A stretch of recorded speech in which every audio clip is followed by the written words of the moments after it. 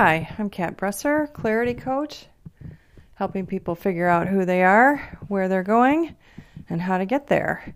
You're listening to Talking About My Evolution, and today I want to talk about dissociative state, or what did they say? Structural dissociation? Anyway, I was listening to this presentation today. Actually, I listened to it for the second time today. I listened to it yesterday as well, from the National Institute for, Cognitive Applied Behavioral Psychology or whatever, NICABM. They have a free summit right now about trauma, and I'm very interested in trauma and how it shows up in people. And yesterday I was talking with Franny on our walk, and just like all this stuff was clicking. I wish to God I'd been recording it. I don't know if I'm going to do as good a job today, but what would it take, right? So while I was listening to this presentation, I wasn't familiar with the dissociative state. I would have said, I don't know, that didn't apply to me. The week before was the freeze response, and one of the reasons I was listening to that was because it totally applies to Franny. And so I learned some subtle differences in how the response might look, and some strategies to deal with it. Most of it I was instinctively doing. So today I was just listening because it was the second one, and the first one was good, and I didn't think it was going to apply to me. And all of a sudden they just started talking about all this stuff, and I was like, holy shit, that's what I've been. And then I was thinking about all the people I knew, especially in Grosse Pointe, and I'm like, oh my God, that's how most of my friends and family act. And that reminded me of conversations I was having with my cousin over the weekend about how my hometown really screws kids up, and how most of us are survivors of intense trauma, whether it's alcoholism or abuse, verbal abuse, neglect, physical abuse, sexual abuse. I mean, there was a fair amount of sexual abuse going on, for sure. I mean, there are a lot of different kinds of abuses, and that was just like the kids who fit in. Like, I can't imagine what it was like for the kids who didn't fit in and were trying to fit in. It was a rough place to grow up, even though it looked really good on the outside. It was all shiny on the outside and very seamy and ugly on the inside. And I think that's how a lot of nice communities are. But, this dissociation, I mean, just when they were talking about, so dissociation is when you have experienced trauma, and you wall that part of your personality off from the other parts, and you become very compartmentalized and very functional, and you just have all these different parts of you. You have the fun side and the serious side and the professional side and the romantic side and the mothering side, and blah blah blah. So you have all these different sides to you, and they're not integrated, like they're all separate. So this reminded me very much of like the fact that I used to think this was maybe it is a real plus. I used to think this was an amazing skill to have, to be a chameleon. And I mean, I know tons of chameleon people in Grosse Pointe. Some of them I worry about because I can tell they really have no sense of self, or they rarely feel safe enough to let it out. And so I've recognized it in other people, but in myself, I just thought I was very adaptive. But I know I did a podcast a while ago when I listened to Kane Shia, who was one of our coaches from Christie's Intuition, when he talked about being the same, and I know he had some kind of phrase, and I forgot what it was, but he acts the same in every situation. And Dean Graziosi and Tony Robbins and all these successful guys do the same thing. Like Dean prides himself on the fact that he'll wear the same t-shirt like to a board meeting or to hang out with his kids. Like he dresses the same, he acts the same. He doesn't change his persona to match other people's. He doesn't worry about walking on eggshells or reading the room. Like he's just going to show up the way he is. And that's something I admire. And then I remember when I first heard Kane talking about it, and I was like, this is before I went home for the summer. And I remember thinking like, oh, I don't know if I could be like that, or boy, that seems really bold. But when I was walking with Franny yesterday, it dawned on me that I am doing a better and better job of being the same person in every situation in my life.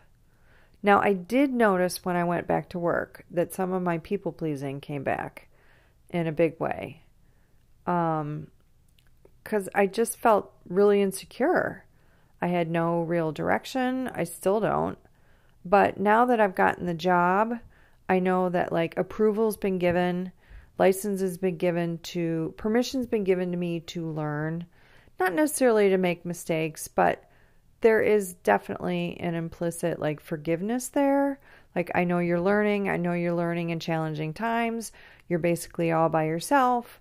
And I've been put in this position over and over, and actually it makes me want to cry a little bit because it just seems like I'm always learning through trial by fire. Like I rarely have any mentors or much support. So that's where the people pleasing comes, right? I want people to like me, and I want people to like be friendly because I'm basically all by myself. A lot of people will recognize it, which reminds me a little bit of being with my Aunt Claudia. Like, it's always been acknowledged that I've had a tough time of things or been in a unique circumstance for whatever, and that, I'm doing great. But there's, acknowledgement is great, but there's rarely been any help or support. And so, yeah, that's a big trigger. But now that I'm in the job, and I mean, people keep saying like, oh, you're going to love it here. You can be here like for the rest of your life. Like it's great. And I just feel like I can relax. Like I made it. And they like me. They really like me. So the people pleasing is going away a little bit. The desire to help is still there, but the desire to ingratiate myself with my boss has gone away because I already did it. I did it and it worked. My real personality isn't that different from the people pleasing, but the people pleasing doesn't support me. And I've talked about that in other podcasts, and I need to support me. So if that means like whatever, saying no or taking lunch or being sick. I mean, I was very freaked out last week. Well, you'll hear about it. I know I haven't posted for a while. My computer was broken and blah, blah, blah, just all this stuff. And I've been busy at work and wah. So I know I'm behind posting my life for you guys. But basically when I was out sick, I was freaked out because I just started and I thought, well, maybe they can fire me right away for taking sick leave. But I really was sick. Anyway, I'm rambling. So some other things about the dissociative state, clues for the therapist to see is spaciness, which, I mean, my God, I That really happens in a grocery store. And it's so funny because whenever I go shopping, I still think about the hours my mom spent at JCPenney or at whatever that fabric store was, Jiminy Cricket or something. I don't know. Maybe that was a book I read all the time. It doesn't matter the name of it, but it was near JCPenney, and it just couldn't leave. It was torture. So when I go to a store, those feelings come back, and I think, yeah, I always say it's like I'm in a tunnel, but I think I go into a dissociative state, and I just can't process things. I thought maybe it's a freeze response, but it seems like maybe it's dissociative. And so I have to like pull things from the periphery, like right in front of me in order to see it. Cause it's like I lost peripheral vision. I don't know. It's strange. It doesn't happen every time, but it happens in a grocery store for sure. And it's a way to deal with overwhelm. But, yeah, and then something else is, and Harold and I both have this, when we feel overwhelmed, emotionally or by whatever sensory overload, we start to self-harm.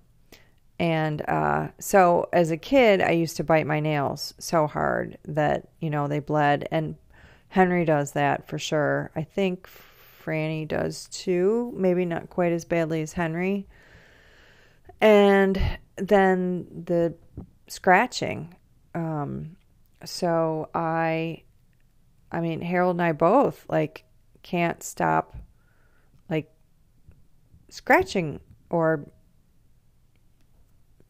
I don't like to talk about it, but I like my skin to be smooth. So if there's a scab on it, I take the scab off because I want the smooth skin. But then things scar, and it's just a vicious cycle. If I just left things alone, I would heal up much faster and I wouldn't have the scarring. But whatever, it's just something. And especially when I get nervous, I immediately start to whatever. But I think it explains so often when I'm with my parents, why I start picking at my nails, and Michael's always yelling at me stop picking at your nails. And it's because I start to dissociate.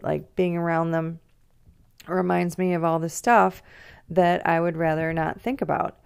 And there were a couple other things, but symptoms or characteristics to look out for. But the big ones were spaciness and self-harm, which they said, in the doctor's office, because most of these seminars are for therapists and psychologists. In the doctor's office, you might see immediate self-harm on a light level, biting your nails or pulling your hair or whatever, which is what Franny does. But then that could lead to them drinking and drugging or engaging in much more serious self-harm when they leave the office. So they talked about coping strategies. And I'll talk about that in a different, I think in the next podcast. But yeah, the dissociative state. I mean, the crazy thing was Franny's well, yeah, of course. How'd you not know all that? And I'm I don't know. I probably knew it at one time, but I've never fully understood it. And I know I had psychology, and I know I've heard of the dissociative state. I didn't think it applied to me. It must not have been talked about in terms that I understood, or I was too close to it and walled myself off from it. So anyway, just really interesting stuff for me.